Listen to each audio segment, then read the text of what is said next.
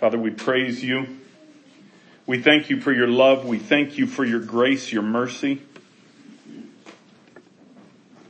Father, we thank you that you have got us in your hands tightly, that none can loose.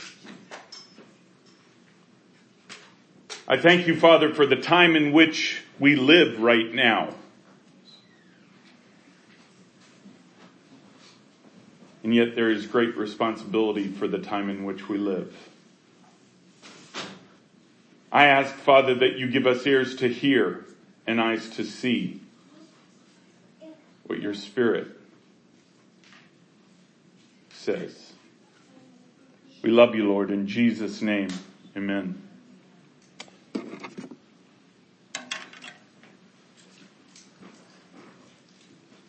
Can't describe my feeling this morning, almost ever since I walked in the door. I don't necessarily have words for it.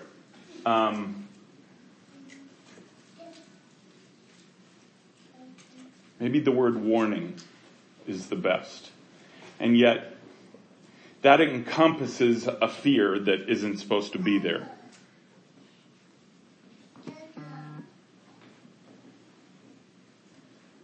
Perhaps it's a warning to recognize maybe what you cannot see. I'm going to be reading today a court case that we did last Thursday. It is the sixth spirit of 7 that we have dealt with in this country and its overall influence in the court of nations. There are 7 total. There's one more. And what the Lord has really impressed upon me is to warn, to guard yourself. Guard yourself against complacency. It's interesting that Alex used that same word for communion. Because remember, I got up and I was about to say something, and I said, no, the Lord wants me to wait till later. What I didn't know is he was going to have her say it. Complacency can be a very generic term and have a lot of different hidden meaning. And so it's easy when you hear that term to just block it out, right? But complacency hits in many different ways. Complacency can be caused even by pain, even by worry, even by a thought that I've been left out or I've been forgotten. I know that we have, ever since October, and we've talked about this, where the manifestational presence of the Lord has not been here. His presence is here so heavy. But to manifest in that way, he has not been here. And we've discussed why. And the enemy knows why too. It's because those comms have gone dark, if you will, for what's been going on and what is about to go on. But you can't think, if you are not a physical part of this court team, you cannot think that you're not part of it. You cannot think that you don't have responsibility in it. Because there comes a point where the carpet bombing that we've talked about, this overall bombing strategy to eradicate the overall influence, that will be done. And we're very close to that. At that point, it becomes a strategy of pinpoint accuracy.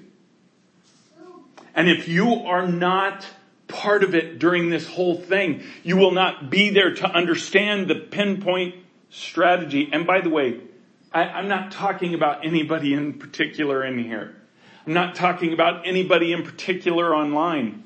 I'm sharing a word that the Lord is giving me to make you aware, to keep your eyes open, to keep your ears open. Because right now is the critical time. We have one more left in this country. And when he first told me this during worship, I really had to kind of double take because I wanted to make sure it was him telling me to do this. But he wants me to announce this. He wants me to announce this spirit. And he wants me to give this spirit a message. This last spirit is the spirit of deception. It makes absolute sense that this is the last one because it is also the strongest one. You'll see in the court case I read today, the one we did last Thursday was very strong. And they get stronger and stronger and stronger until this is the last one that has an overall reach over this country. You see it everywhere. You see it in the media. You see it in politics. You see it, sadly, in the bride. This one is going to be broken. This spirit. This deceptive spirit. And the warning is this. Jesus is coming after you. He is coming after you for what you have done to his people. For the lies that you have perpetrated to make them believe or influence them to believe. He's coming after you, and be aware it will not be just to strip your authority. It will be to cast you to the abyss. I speak this and declare it in Jesus' name. You can take them down now.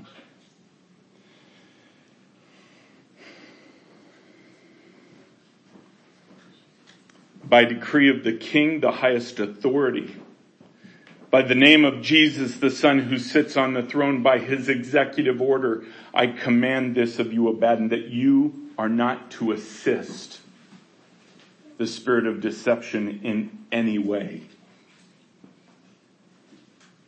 You are to maintain all your troops back in Jesus' name. You are to have no contact in Jesus' name.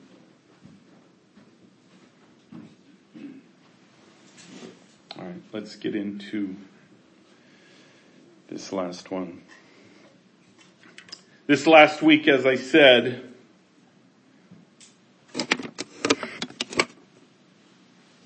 was... Well, I think I brought the wrong glasses. There we go, much better. No, I'm kidding.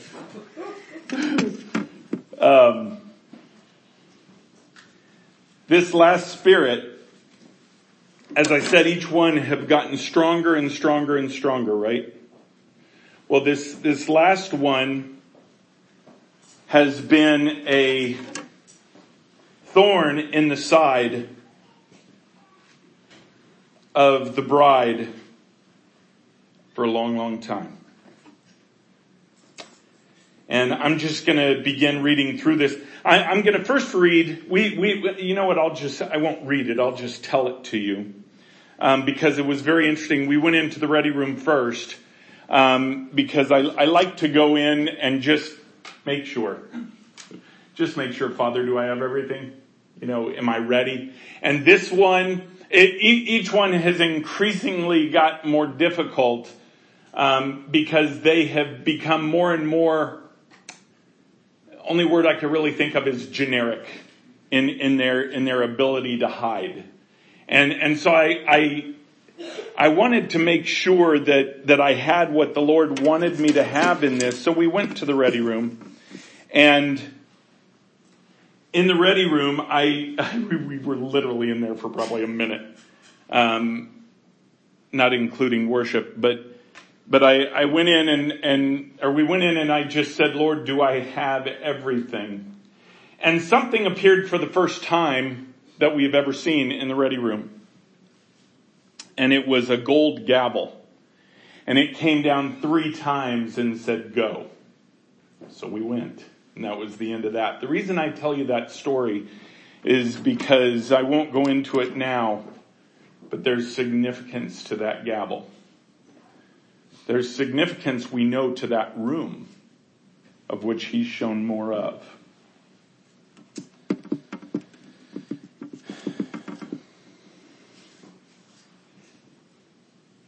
All right. I'm just going to begin reading this as I have in the past. I said, Father, we ask entrance into your court of nations. We ask for the team that is physically here. Oh, let me explain this too, sorry. We did have an addition to the team this week. We had Michael. And he was connected via FaceTime, video and audio. And so when you hear reference to him, and you're going to hear him as a witness later, you'll understand that's what was going on. Father, we ask entrance into your court of nations. We ask for the team that is physically here, as well as Michael, who is connected with us. I ask this in Jesus' name and by the power of his blood.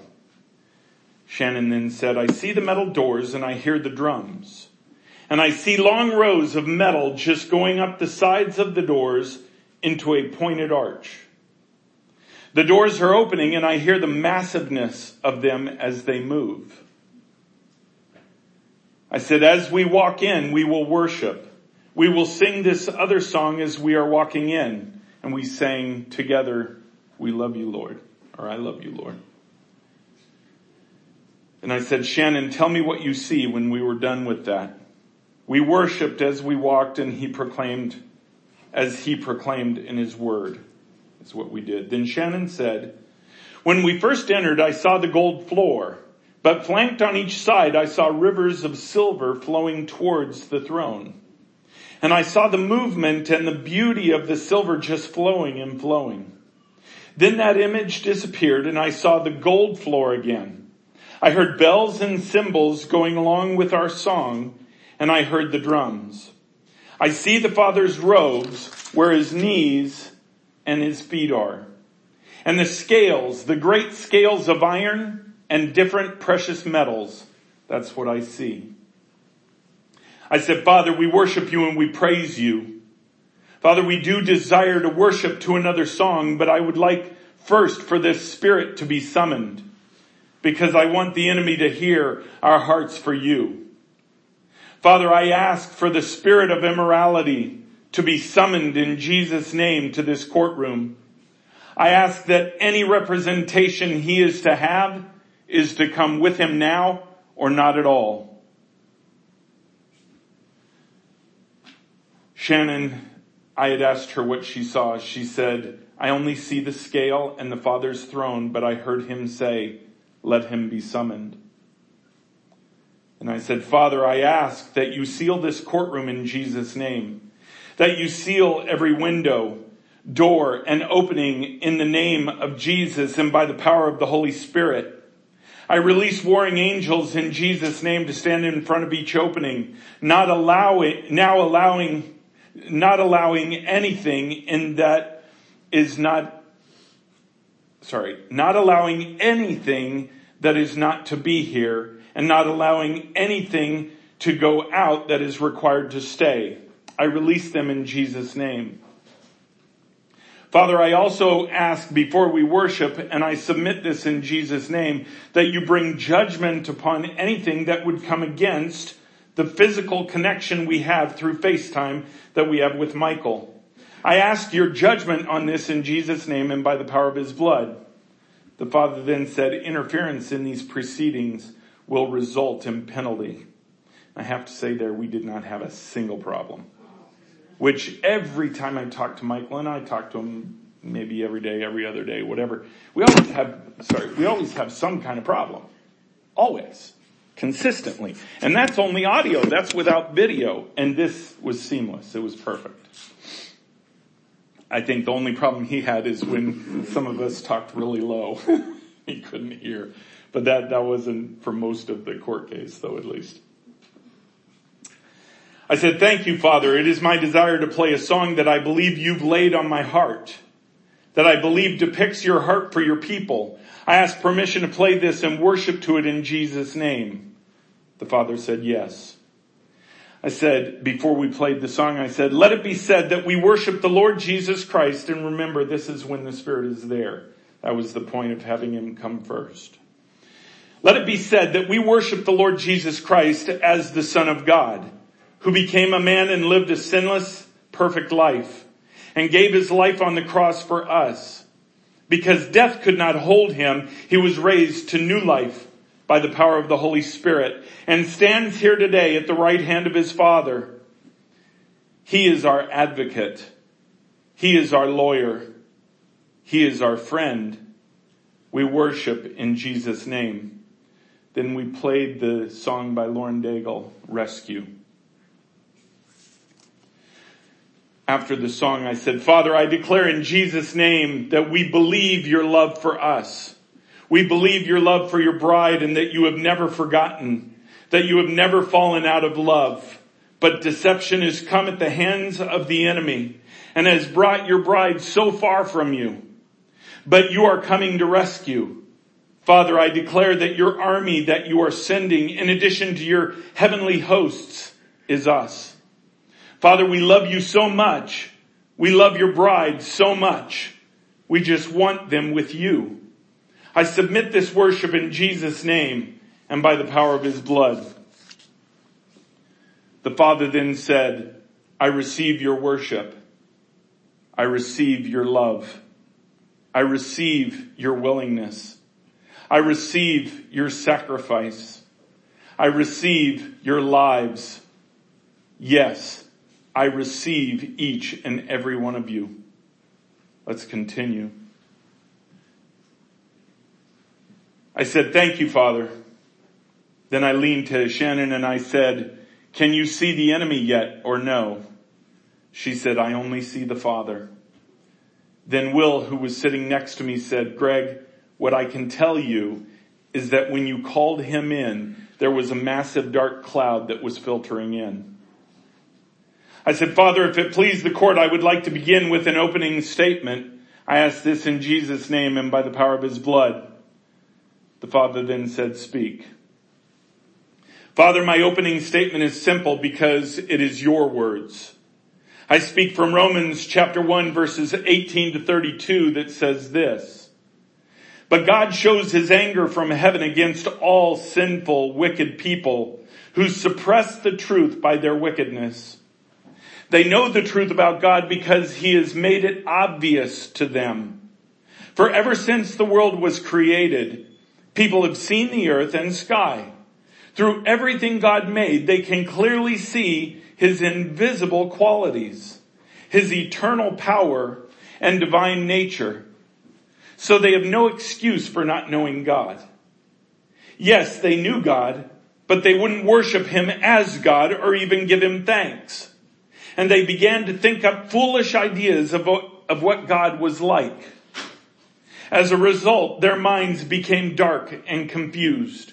Claiming to be wise, they instead became utter fools.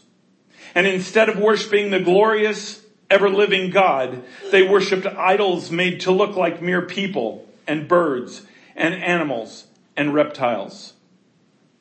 So God abandoned them to do whatever shameful things their hearts desired. As a result, they did vile and degrading things with each other's bodies.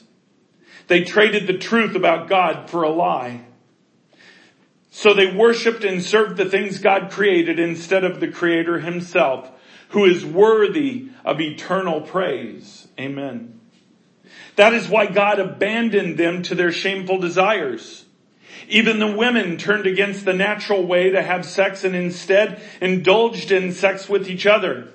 And the men, instead of having normal sexual relations with women, burned with lust for each other. Men did shameful things with other men, and as a result of this sin, they suffered within themselves the penalty they deserved. Since they thought it foolish to acknowledge God, he abandoned them to their foolish thinking and let them do things that should never have been done. Their lives became full of every kind of wickedness, sin, greed, hate, envy, murder, quarreling, deception, malicious behavior, and gossip. They are backstabbers, haters of God, insolent, proud, and boastful. They invent new ways of sinning and they disobey their parents. They refuse to understand, break their promises, are heartless, and have no mercy. They know God's justice requires that those who do these things deserve to die, yet they do them anyway. Worse yet, they encourage others to do them as well. Then I said, Father, I would also like to read another passage from 2 Peter chapter 1, verses 3 through 7 that say this. By his divine power, God has given us everything we need for living a godly life. We have received all of this by coming to know him, the one who called us to himself by means of his marvelous glory and excellence. And because of his glory and excellence, he has given us great and precious promises. These are the promises that enable you to share his divine nature and escape the world's corruption caused by human desires. In view of all this, make every effort to respond to God's promises. Supplement your faith with a generous provision of moral excellence. And moral excellence with knowledge. And knowledge with self-control. And self-control with patient endurance.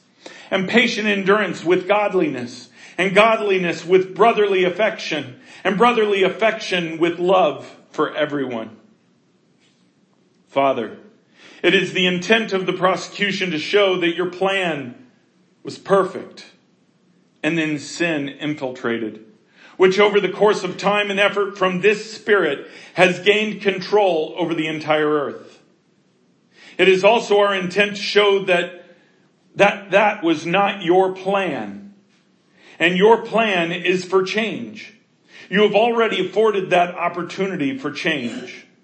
We will show that this spirit of immorality has brought man low and that he deserves death in your absolute judgment.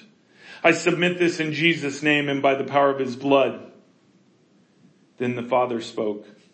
Is there any opening statement from the defense? The spirit of immorality said, no, we will see how far this prosecution can go. The Father then said, very well, proceed. I said, Father, if it please the court, then I will begin with section 1, which is an explanation of this spirit of immorality.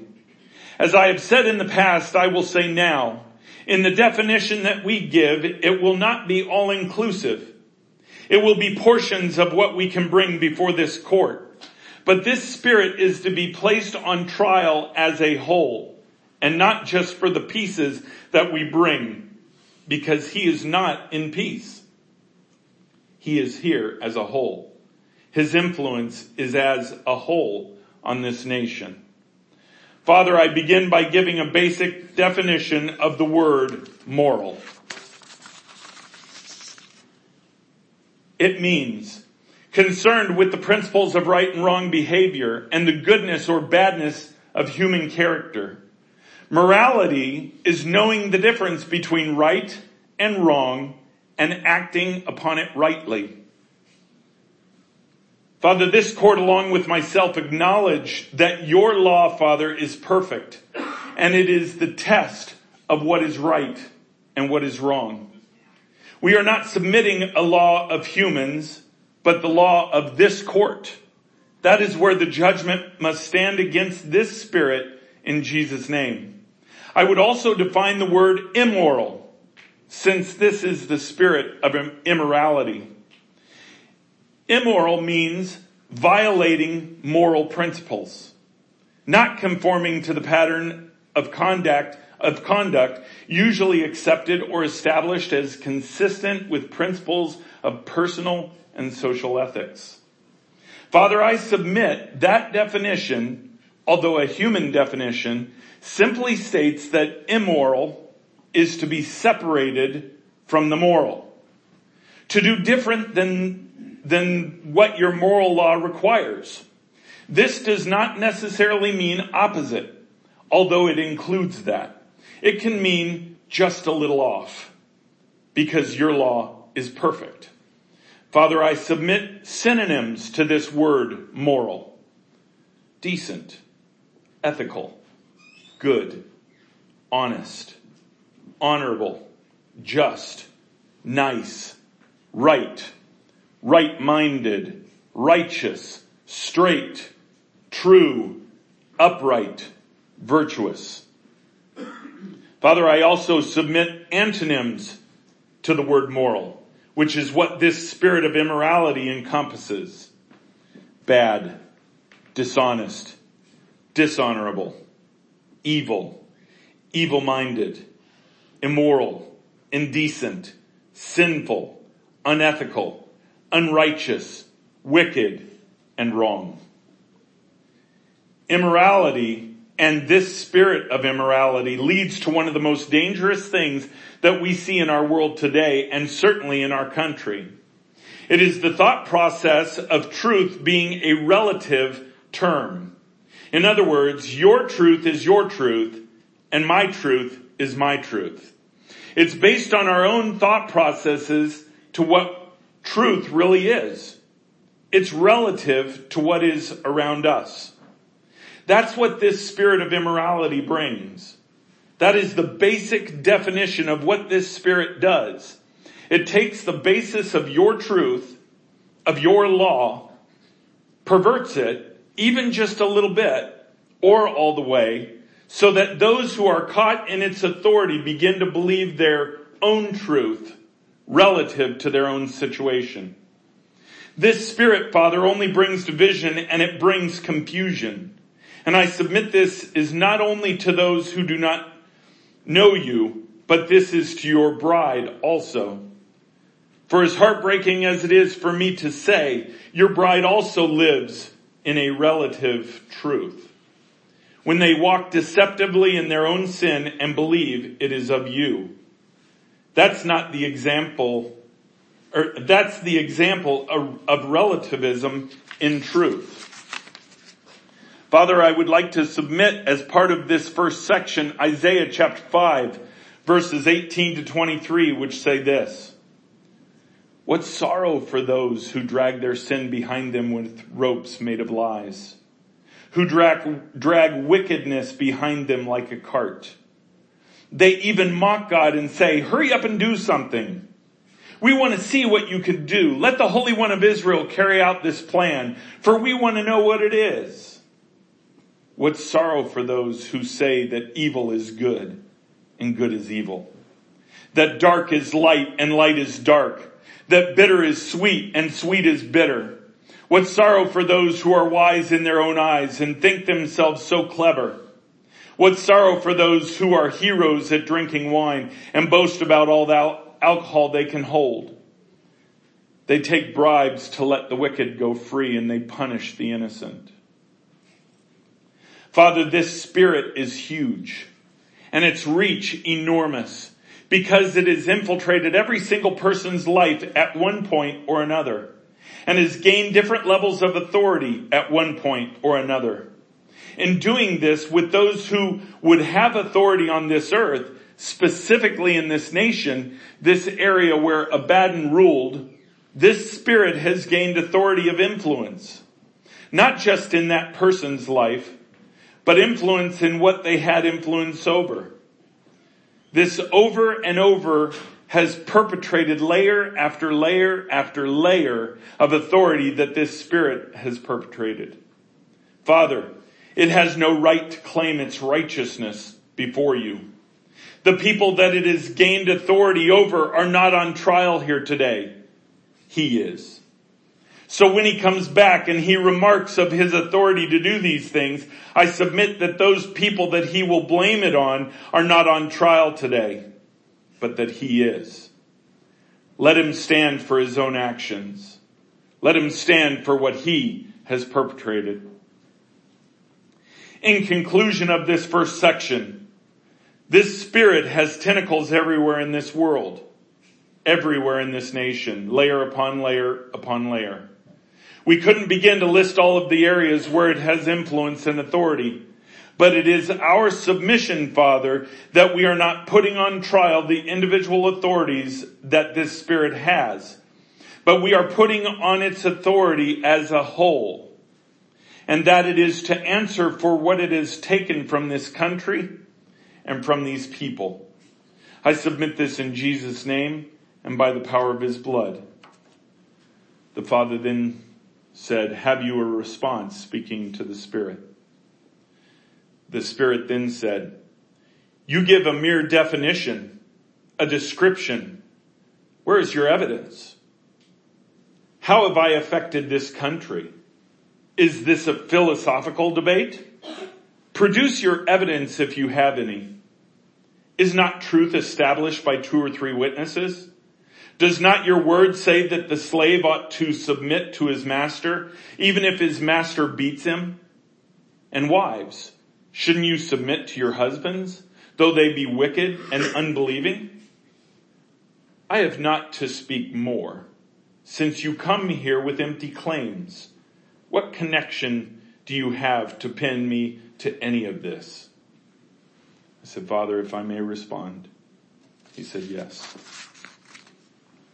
Father, first of all, let me state the arrogance of this Spirit, because clearly he did not think it important enough for him to pay attention to the first 5 court cases that we've had in this courtroom. His arrogance felt he was untouchable, didn't need to pay attention, because if he would have known that the first section we talk about is what this Spirit is. We have not gotten to how this Spirit did what the Spirit did until section 2. So his arrogance has kept him from even being prepared. Father, I submit that his own words will find him guilty on one point. He spoke truth about one scripture when he says, slaves to their masters and being obedient. Is he not a slave to you, Father? Because he is your creation. And yet his principles, his ethics do not conform to his master's desires. And if he is merely a spirit that is going to claim that he is under his master Satan, then even better. Even better. If he will not have the courage to remark back that you are not his master but Satan is, then this court will receive that in Jesus' name. Because we would agree. I submit this in Jesus' name and by the power of his blood. Then the Spirit said, I still long to hear your point of authority, if you have any. I said, Father, may I speak? He said, yes. He said, I will let the Father speak of my authority, for you are here on his behalf. You are here at his command. The Father has given me authority over these courts. He has given me clean robes and a clean headdress to do his will, his bidding, not my own. I am not here for myself. I am here for his will and for the will of this court. My authority is not mine, but given me from the Father. I will let you hear that from him yourself. I submit this in Jesus' name and by the power of his blood.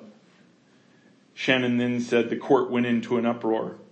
And I heard the Father say, the right of access has been given. Personal attack upon the prosecution will be given penalty. Then the Spirit said respectfully, of course. I said, Father, if I may move into section 2 in Jesus' name. He said, yes. This next section is the entrance of this spirit of immorality into America.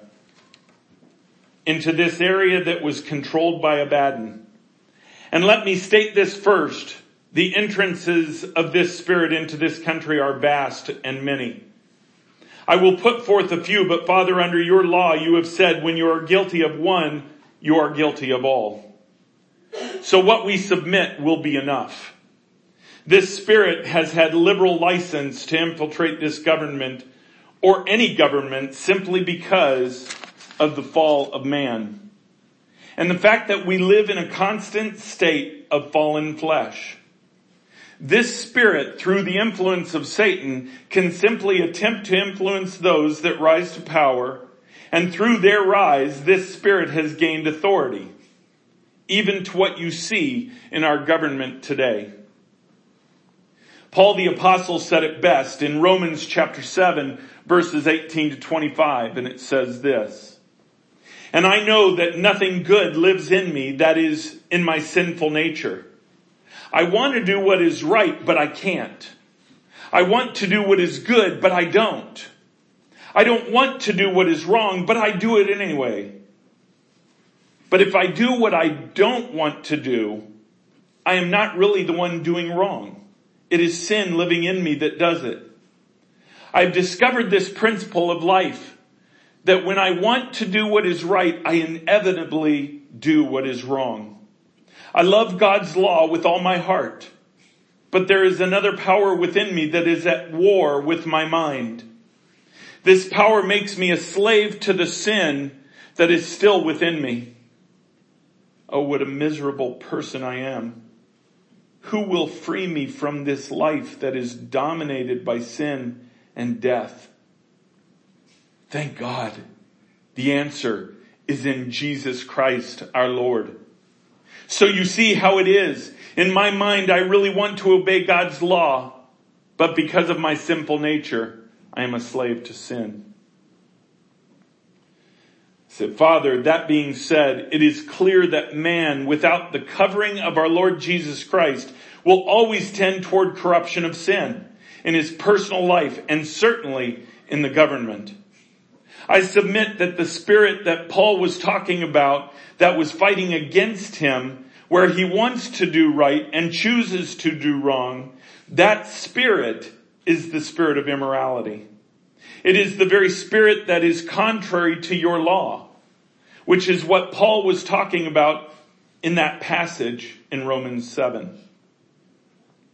I would like to submit for this country one of the ways that the Spirit has infiltrated. William Penn, the first authority and owner by grant of the Pennsylvania colony, which includes the 3 lower counties known today as Delaware, had a desire of government that would give full freedom to all people. That freedom was to be a rule under God and not under the influence of this spirit of immorality.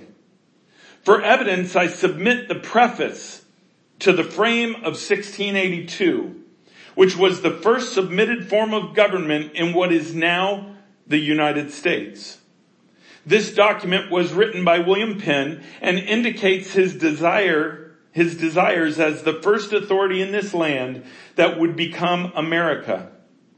I will state some of the wording might be difficult to understand for those listening because it is Old English, but it will be understood perfectly by this court. And I say that now too. Some of this is, I've literally read the preface and the entire thing over probably 20 times. And I think I got about 80% of it. I think I got most of it figured out. So I did change a few of the words, but it's still basically Old English. The preface that William Penn wrote declares this: "When the great and wise God had made the world, of all his creatures it pleased him to choose man, his deputy, to rule it, and to fit him for so great a charge and trust. He did not qualify him with skill and power, but with integrity to use them justly. This native goodness was equally his honor and his happiness. And while he stood here, all went well. There was no need of coercive or compulsive means. The precept of divine love and truth in his bosom was the guide and keeper of his innocency. But lust, prevailing against duty, made a lamentable breach upon it. And the law, that before had no power over him, took place upon him. And his disobedient posterity, that such as would not live conformable to the holy law within, should fall under the reproof and correction of the just law without, in a judicial administration. This the apostle teaches in divers of his epistles. The law, he says, was added because of transgression. In another place it says, knowing that the law was not made for the righteous man, but for the disobedient and ungodly, for sinners, for unholy and profane, for murderers, for whoremongers, for them that defile themselves with mankind, and for man-stealers, for liars, for perjured persons, etc. But this is not all. He opens and carries the matter of government a little further and says this, let every soul be subject to the higher powers, for there is no power but of God. The powers that be are ordained of God. Whosoever therefore resisteth the power, resisteth the ordinance of God. For rulers are not a terror to good works, but to evil. Wilt thou then not be afraid of the power? Do that which is good, and thou shalt have praise of the same. He is the minister of God to thee for good. Wherefore, ye must needs be subject not only for wrath, but for conscience sake. This settles the divine right of government beyond exception, and that for two ends. First, to terrify evildoers. Secondly, to cherish those who do well, which gives government a life beyond corruption and makes it as durable in the world as good men shall be. So that government seems to me a part of religion itself. In other words, no separation. Understand that. A thing sacred in its institution and end. For it does not directly remove the cause. It crushes the effects of evil and is as such, though a lower yet, an emanation of the same divine power that is both author and object of pure religion. The difference lying here that the one is more free and mental, the other more corporal and compulsive in its operations. But that is only to evildoers. Government itself being otherwise as capable of kindness, goodness, and charity as more private society. They weakly err that think there is no other use of government than correction, which is the coarsest part of it. Daily experiences tell us that the care and regulation of many other affairs, more soft and daily necessary, make up much of the greatest part of government, and which must have followed the people of the world. Had Adam never fell, and will continue among men on earth, under the highest attainments they may arrive, by the coming of the blessed second Adam, the Lord from heaven. Thus much of government in general as to its rise and end. For particular frames and models, it will become me to say little, and comparatively, I will say nothing. My reasons are this. First, that the age is too nice and difficult for it. There being nothing the wits of men are more bury and divided upon. It is true, they seem to agree to the end, to wit, happiness. But in the means, they differ as to divine. In other words, they're following different lords. Are you following me on this? I know it can be hard to understand, but but in the means they differ. As to divine, so to this human felicity, and the cause is much the same. Not always want of light and knowledge, but want of using them rightly. Men side with their passions against their reason, and their sinister interests have so strong a bias upon their minds that they lean to them against the good of the things that they know. Secondly, I do not find a model in the world that time, place, and some singular emergencies have not necessarily altered. Nor is it easy to frame a civil government that shall serve all places alike. Thirdly, I know what is said by the several admirers of the monarchy, aristocracy, and democracy. the three forms of government, just so you know. Which are the rule of one, rule of a few, and the rule of many. And are the three common ideas of government when men discourse on the subject. But I choose to solve the controversy with this small distinction. It belongs to all three. Any government is free to the people under it, whatever be the frame, where the law rules and the people are a party to those laws. And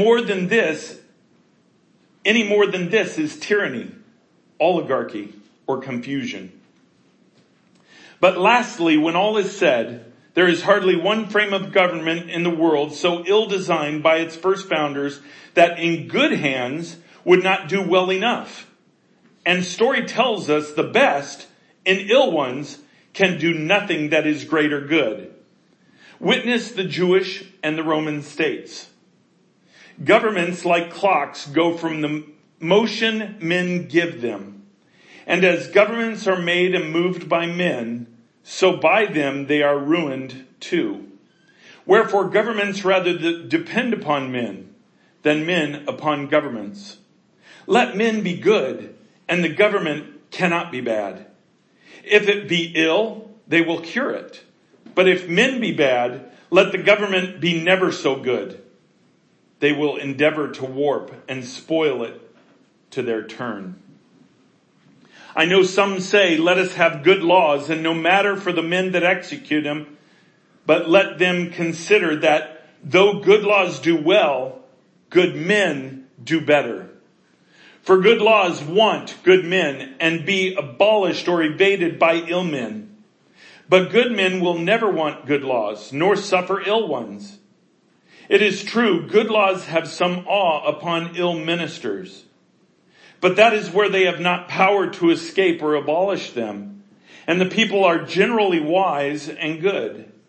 But a loose and depraved people, which is the question, love laws and an administration like themselves.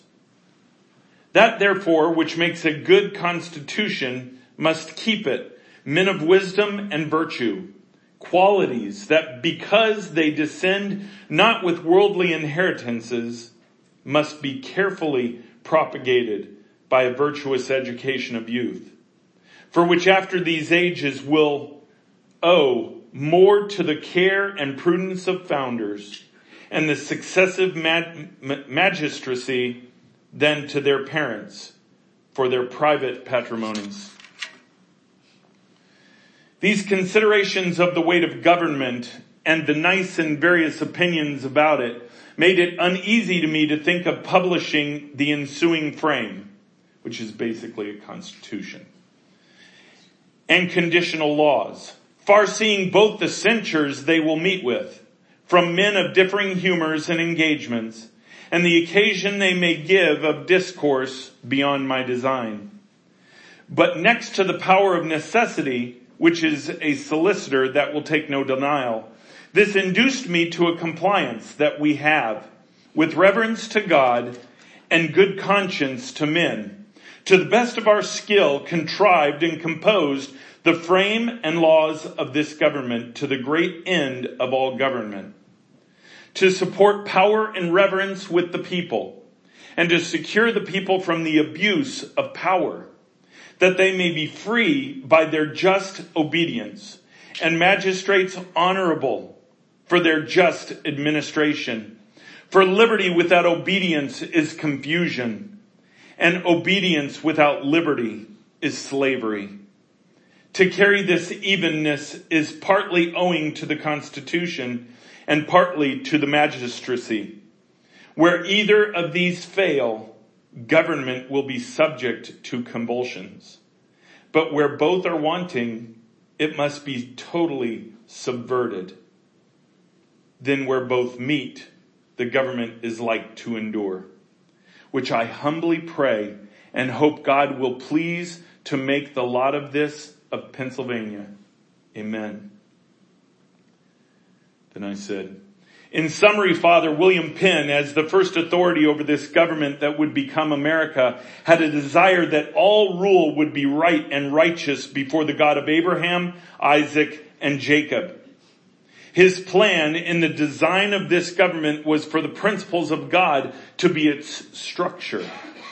From his initial heart on this matter, the spirit of immorality began to creep in.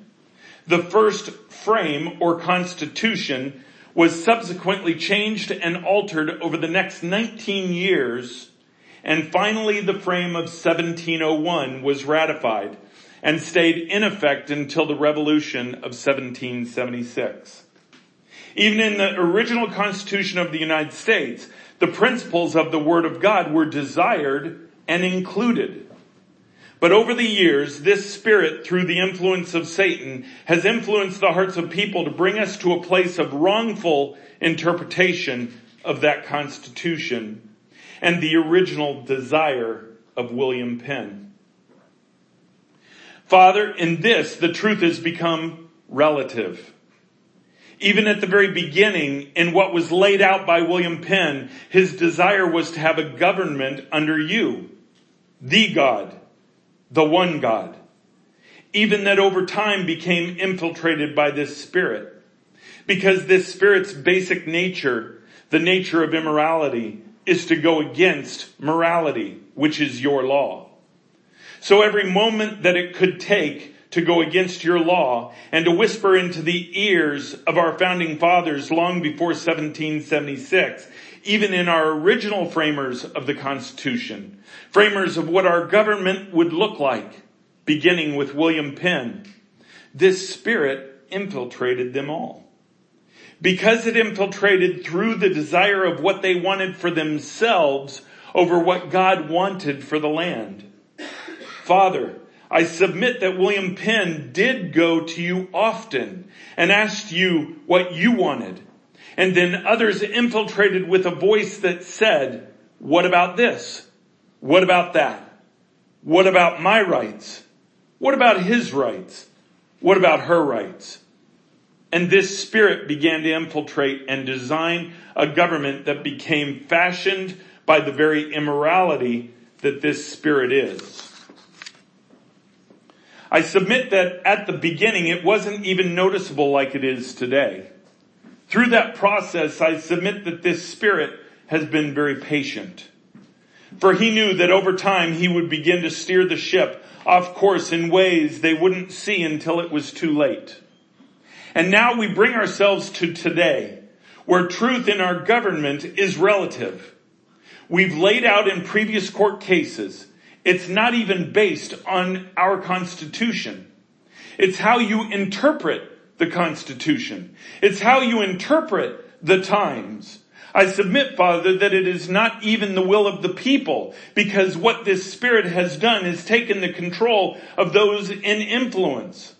And it is the minority by a great account that now speaks for the majority.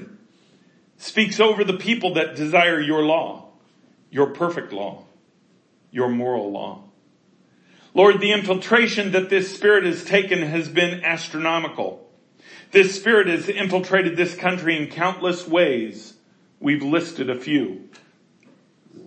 You say in James chapter 2 verse 10, for the person who keeps all of the laws except one is as guilty as the person who has broken all of God's laws. Father, I therefore submit that this spirit is guilty of all of his efforts, even though evidence of only a few have been submitted. It is where we are today. It is where relative truth allows marriage between men and women. Where relative truth leaves the decision up to the person as to whether they are going to be a boy or a girl. And apparently at whatever age. I believe it is California that passed a law recently that if a child decides they want to be a different gender, their parents have no say. That child can be taken from their parents because the child chooses to be something different than they are. Father, this is a result of this spirit stealing from your creation. If he is guilty of one, he is guilty of all. I submit this in Jesus' name and by the power of his blood." The Father then said, "Have you any statement to make or any response to the Spirit?" Shannon then said, "The Spirit said, 'No, but I will say,' and got cut off." She said he started to say, "Is not choice love?" And he started to make an argument for love being a choice, and the Father brought his gavel down very sharply and said, "No," and cut him off. I said, "Father, then if it be your will, I will move on to section 3. The Father then said, "Let Michael speak." "Michael, you have the floor. You have been recognized." Michael then said, "Father, as you know, I have been just reading through sections of scripture that I feel you have led me to. The fact that you have opened the floor to me to speak right now, I feel is a confirmation of what you have been telling me. So Lord, I submit Isaiah chapter 13 and 14 before you. In the speaking of the judgment and taunting of Babylon and what you say about Babylon, Lord, I feel very strongly to remind you of your words in chapter 14 verses 22 and 23, which say, "I will rise up against them, declares the Lord of hosts, and will cut off from Babylon name and remnant, descendants and posterity, declares the Lord. And I will make it a possession of the hedgehog and pools of water, and I will sweep it with the broom of destruction, declares the Lord of hosts." And Father, I submit to you that I do believe that you have shown that this spirit is in relation to the Jezebel spirit, that it is the younger sibling of the Jezebel spirit.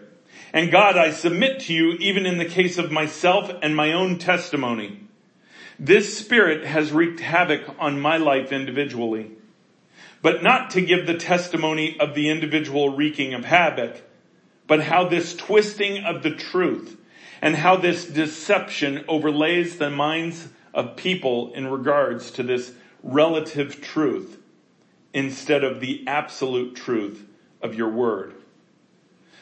Father, this has cost me many things. And I don't for one moment sit here and reject any responsibility of my own. They were my decisions. But Lord, the influence of this spirit over this nation, over individuals, over institutional principles, and over institutional organizations, this influence over it has really driven a false sense of truth. So Lord, I submit the fact that I am recognizing this spirit as a portion and a part of Babylon in this ruling over nations and building up these nations. And if I can even go back and quote here in Revelation chapter 18 verse 2, fallen is Babylon the Great. She has become a dwelling place for demons, a haunt for every unclean spirit, a haunt for every unclean bird, a haunt for every unclean and detestable beast. For all nations have drunk the wine of the passion of her sexual immorality. And the kings of the earth have committed immorality with her, and the merchants of the earth have grown rich from the power of her luxurious living. Father, just as the very fact that this has completely plagued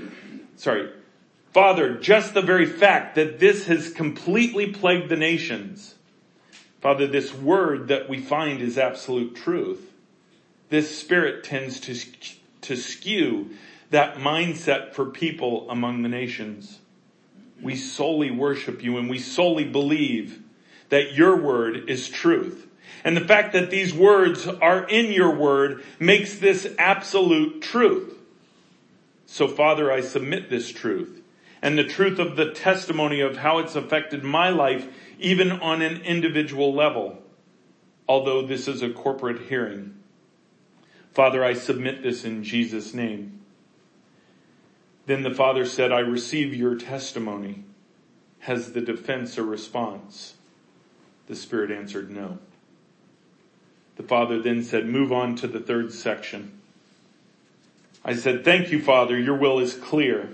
your will regarding morality, your will regarding your law. And it's not about being under the law. It's about Jesus who came to complete the law.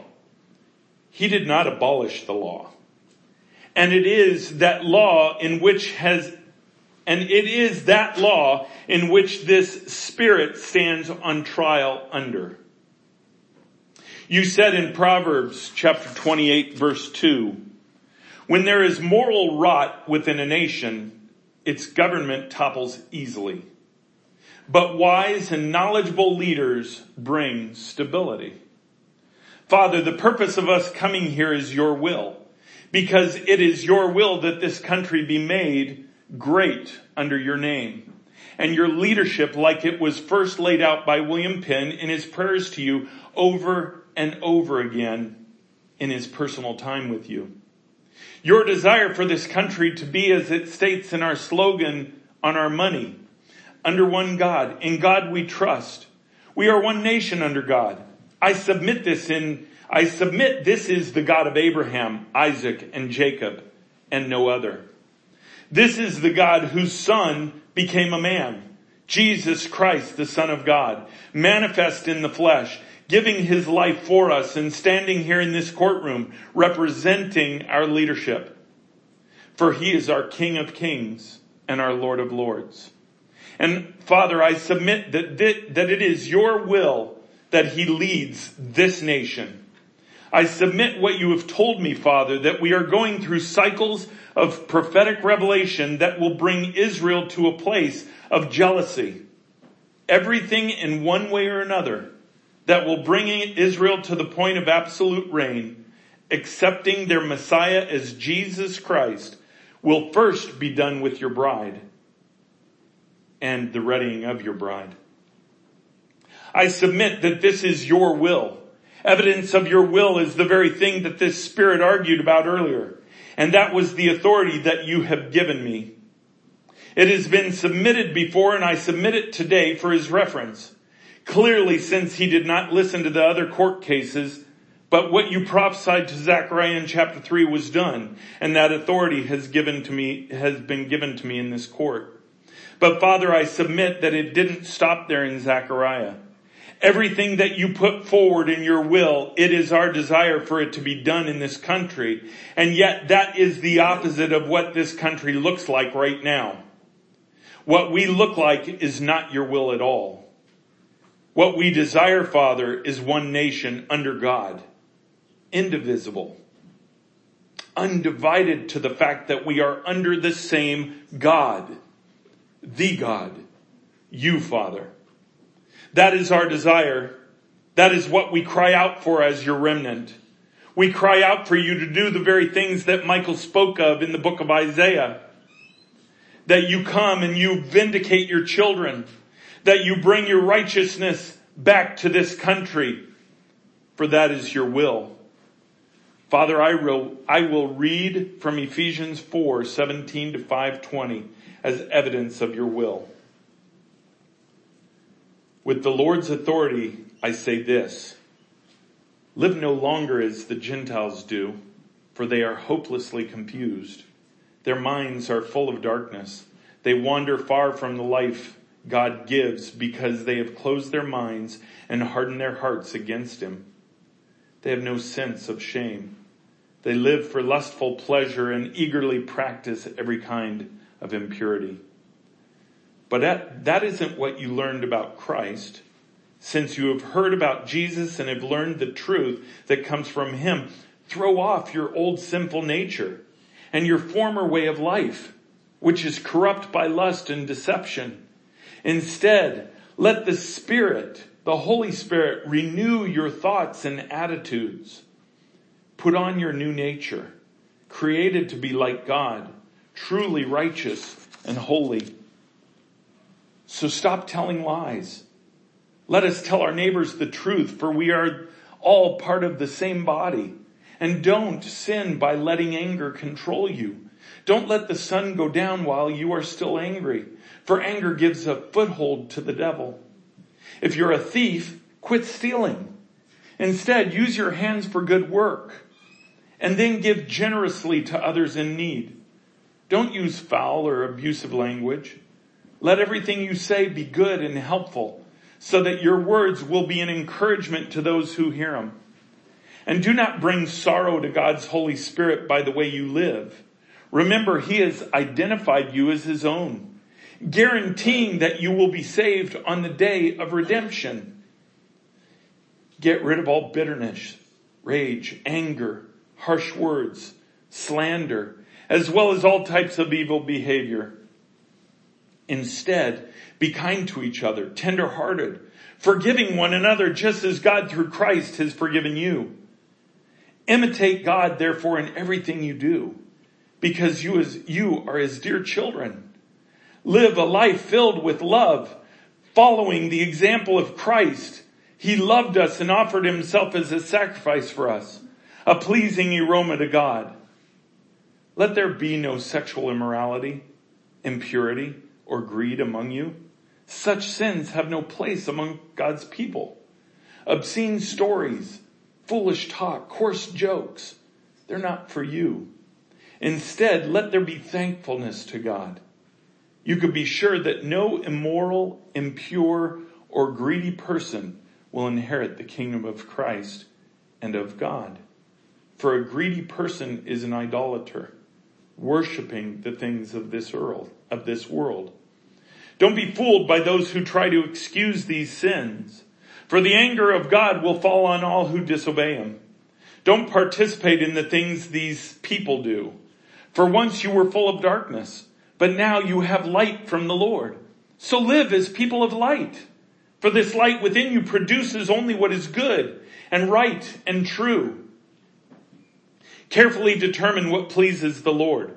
Take no part in the worthless deeds of evil and darkness. Instead, expose them. It is shameful even to talk about the things the ungodly people do in secret. But their evil intentions will be exposed when the light shines on them, for the light makes everything visible. That is why it is said, "Awake, O sleeper. Rise up from the dead, and Christ will give you light." So be careful how you live. Don't be like fools, but like those who are wise. Make the most of every opportunity in these evil days. Don't act thoughtlessly, but understand what the Lord wants you to do. Don't be drunk with wine, because that will ruin your life. Instead, be filled with the Holy Spirit, singing psalms and hymns and spiritual songs among yourselves, and making music to the Lord in your hearts. And give thanks for everything to God the Father in the name of our Lord Jesus Christ. Then I said, "Finally, Father, I submit this. Your law is perfect. Your law is morality. The antithesis of that law is this Spirit. And in those ways, he has infiltrated this world from the beginning, but specifically taking control of our government. This is not your will. And although your law was perfect, your law was put forward to show us our wrong. Your law was put forward to condemn. And because of that, you sent your Son to cover our condemnation, to cover our inability to live perfectly in this law. Lord, you said that we're offered redemption. This Spirit is not. This Spirit does not fall under the redemption of your Son and his precious blood. Nor would he, even if he had the opportunity, which he does not. So I am not saying that all things are judged under your law, because Jesus made your law complete. And through him the veil was torn, and we can build relationship with you.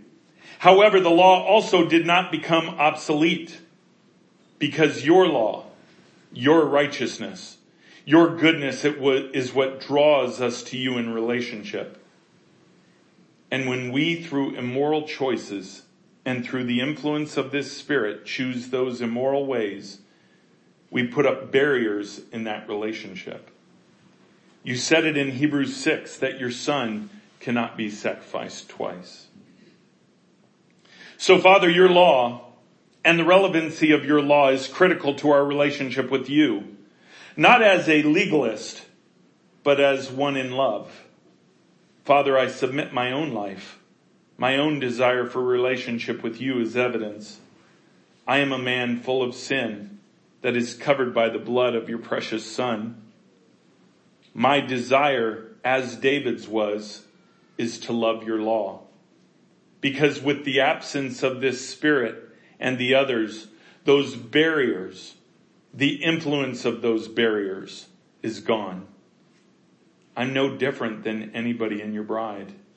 And yet so many are encumbered by the influence of this Spirit to just shy away from your law because these ones are important and these ones are not. Father, you are the same yesterday, today, and tomorrow. If one was good, they are all good. If one is even broken, we don't lose salvation, but we do lose intimacy with you. That's what this country has lost. The influence of this Spirit has permeated so much to where even your children in many ways have no recourse to fight back. I remember the song you had us play at the beginning, that you are the rescuer, that you will rescue your children, and that you are sending an army at the very moment that it is needed. Here we are. Send us. We worship you, and I submit this in Jesus' name and by the power of his blood. Then the spirit of immorality spoke. What right do you have to remove me from my place of authority? The men and women of this nation have given themselves to me completely. They line their pockets with stolen riches. They grow fat at the expense of others of innocence. You think they will give up their place? They have already sacrificed on an altar to me. You speak of a minority whose voice is louder than the majority. Why does this remnant, this ignition, even have a voice here? Where is the bride unified to stand as one voice, that they might be represented here? You will find men of your churches, your deacons and your pastors, those who have been sought for high counsel. It is these who I say have lined their pockets with stolen riches, who murder and steal at the expense of the innocent.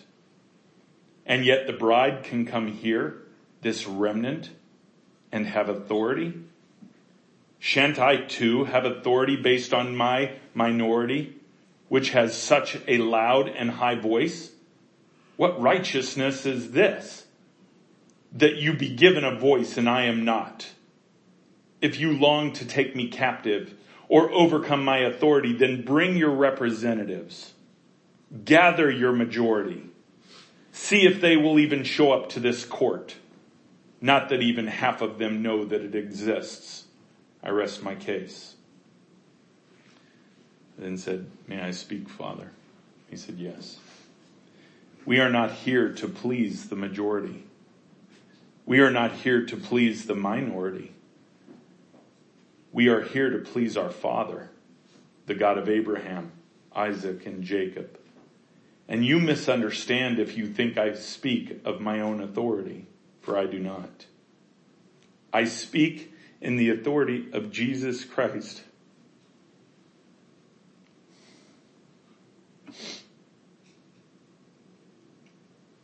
My Savior.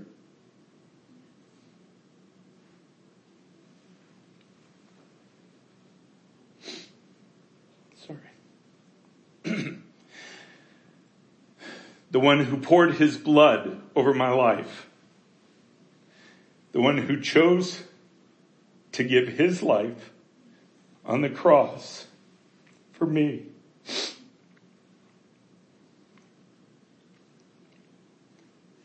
And for everyone else.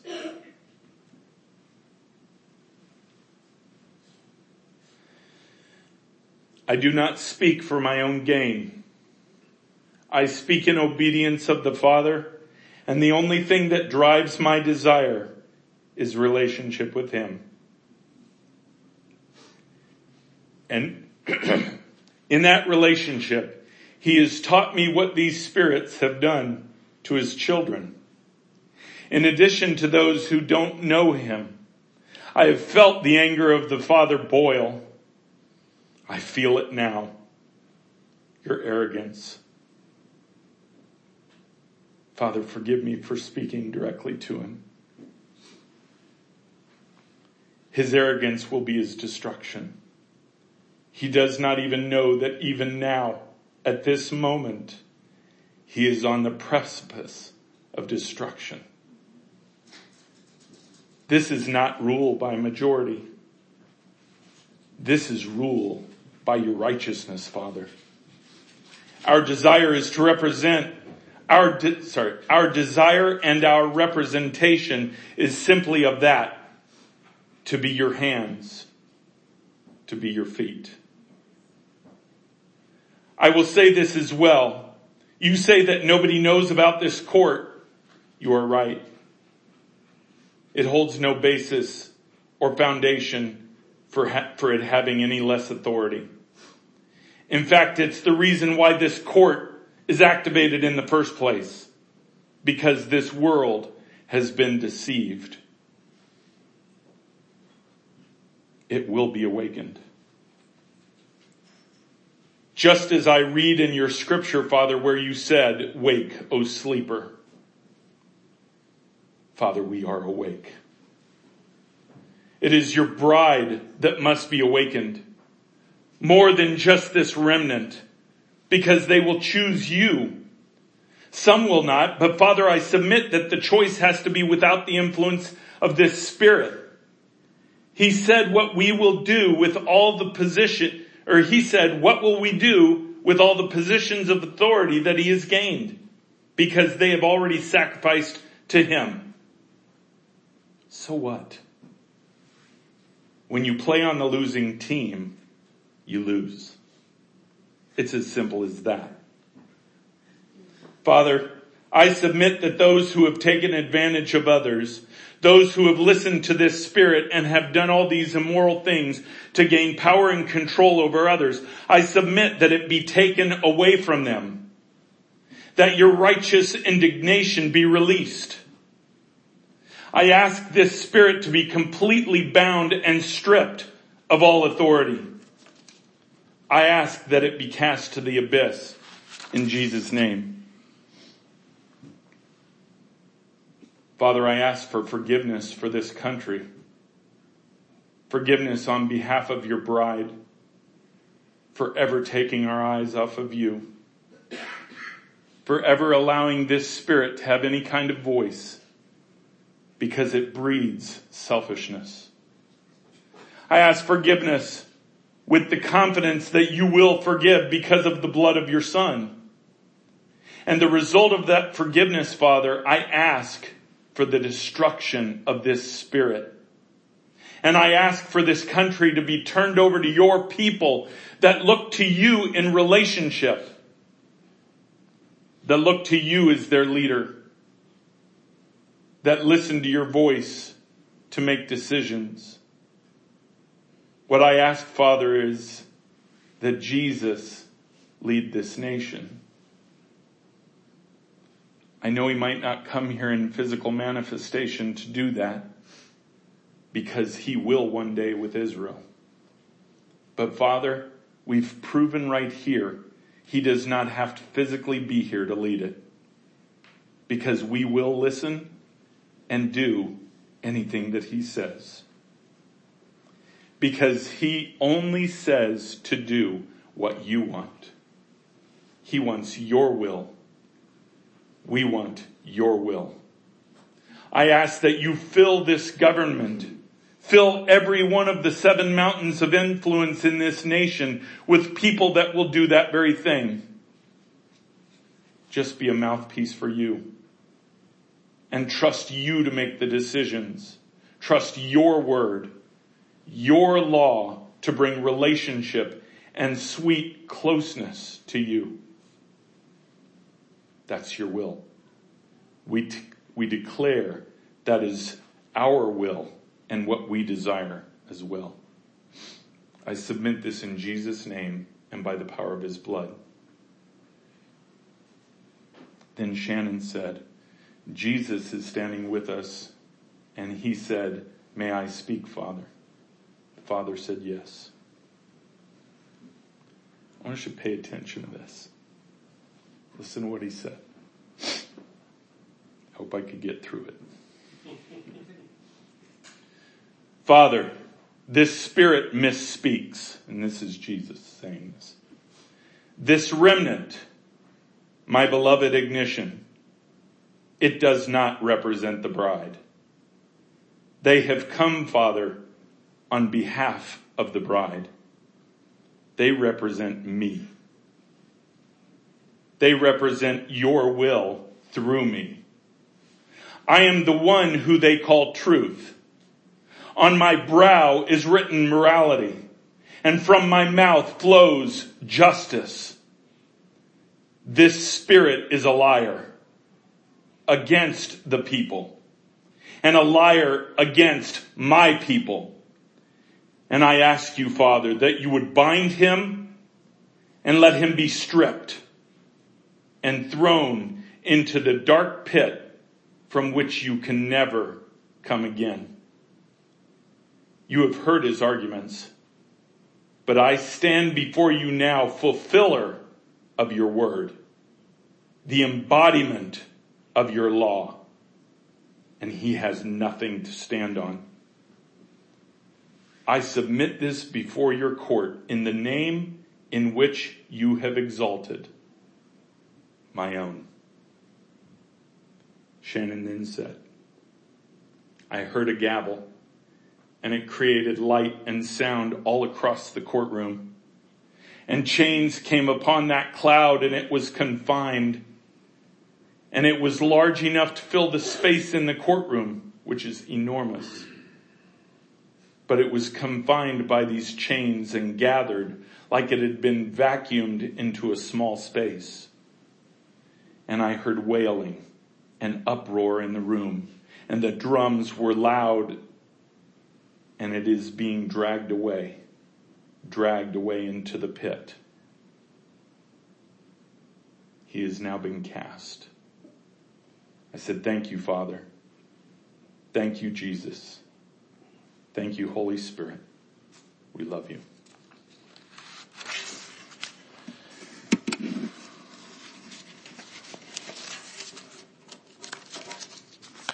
Sometimes when, and not so much here, but online, when you listen to these simply as a story,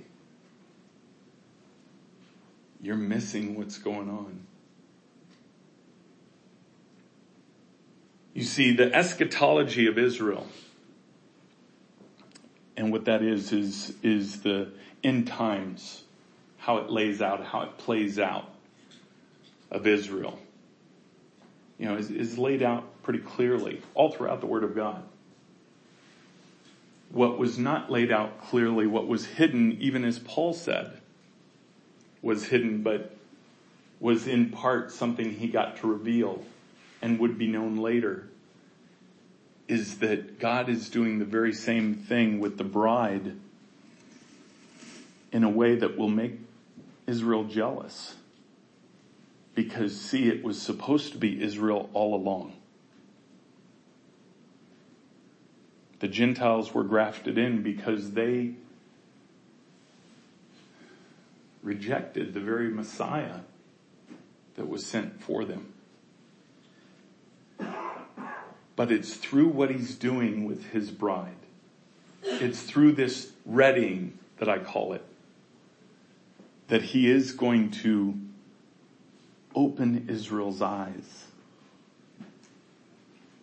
See, all the things that you see are set aside for Israel. Israel will lose nothing in what he's doing with the bride right now. Even though what he's doing with the bride are the very things he wants to do with Israel. You see, the very Babylon that will be destroyed in a physical sense in the tribulation is being destroyed in a spiritual sense in this country. this country that rules. I find it so funny how so many theologians have for years tried to make, the tribulation fit into America, but then where's America in all this and blah, blah, blah. And yet what they didn't see, what none of us could see, what I didn't see before, was this idea of making Israel jealous and what he's going to do in his bride. See, his bride is not ready for him. Would you want to pick up your bride not being ready? No, nobody would. He wants his bride to be ready. So what he is going through is the very things that will make his bride ready. See, it's the very thing that he's going to do with Israel. Because see, Israel are his natural children. We're adopted. Now the cool thing is we're adopted and we get the same thing. Praise God. Boy, just read Romans, read Hebrews. Boy, if you can really get a grasp on those two books, it'll give you an idea of what all this means. But recognize that we are in end times. No doubt about that.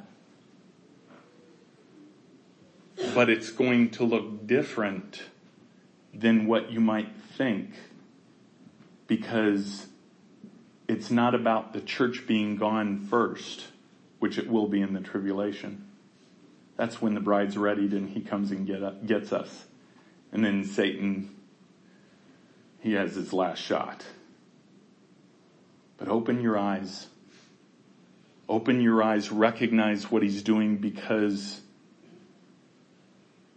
this world is an easy thing to get caught up in.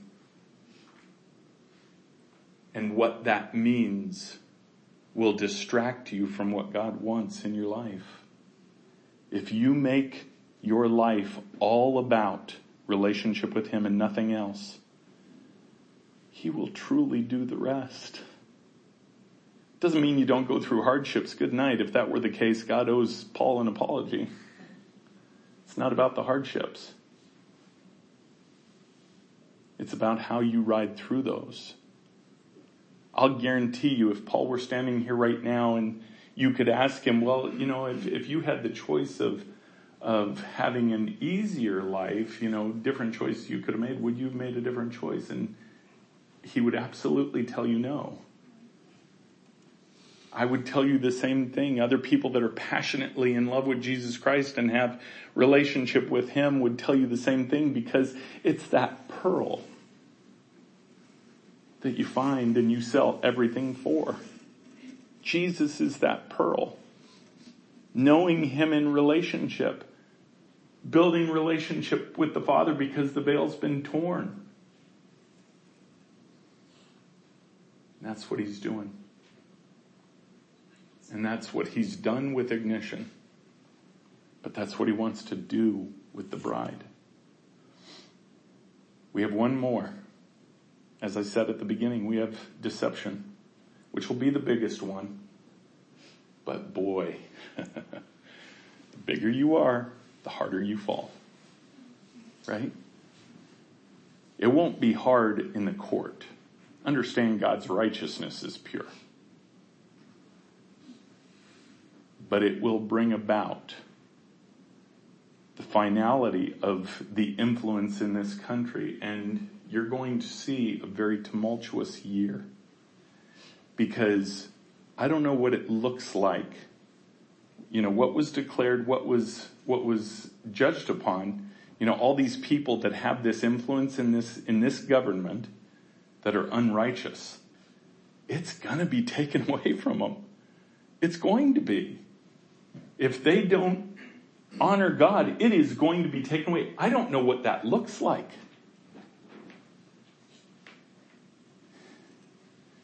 Except God's judgment is righteous.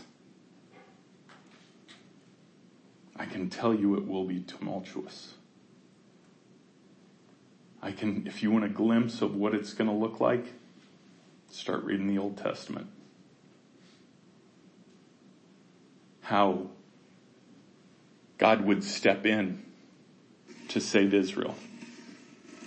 How he would step in ways that were clearly just him. We talk about Gideon and his 300 quite a bit. I mean, think about what happened. I believe it was 126,000 or 130,000, whatever it was, of the enemy totally slaughtered. And they never even drew a sword. They never even killed anybody. They just shined their light on top of the hill. Press into him. Press into him. Because the time is now. The time is now. What's about to happen is upon us. Father, we worship you and praise you. We thank you for your love, Lord. I pray that you use this, because it wasn't just about a court case being won. Father, you have instructed me to put these online, to put these on the podcast. I know part of that is for the future, for a historical record. But Lord, what I ask is that you change lives even right now with it. That people will look with their heart longing for you and not look with what they think they know. Because what they think they know is their downfall. Unless it's coming from you. Father, draw hearts to you. Show us the power of being before your throne, to be in prayer before your throne. Fill up that prayer call every night, Father. Fill up the other one every morning, Father. That as we go before your throne, we just lay our yes down before you. We love you so much. In Jesus' precious name, amen.